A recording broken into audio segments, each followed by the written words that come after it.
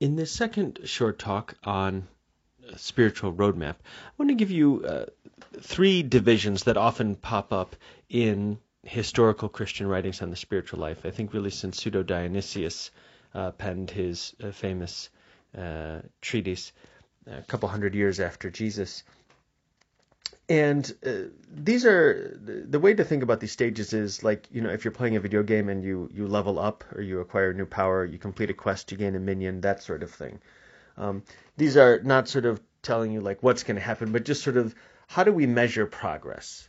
That's what this talk is about. And traditionally it's divided into, Christian life is divided into three stages: the purgative stage, the illuminative stage, and the unitive stage.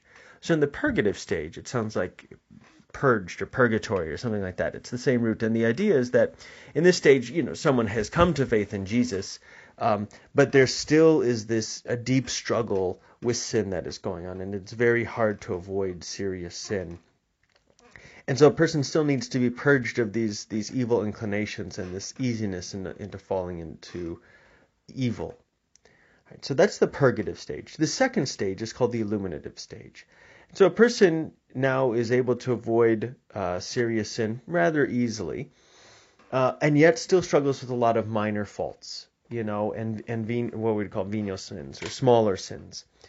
And, there are a lot of these habits and this sort of, willful kind of getting distracted by the world, not in a super sinful way, but just, not really paying attention to numero uno. The third stage is the unitive way, and this implies this intense sort of union between the soul and God. And this describes people who, have a great peace and a great fidelity in following God and are not really troubled as much by their passions. Their hearts are chiefly fixed and turned towards God.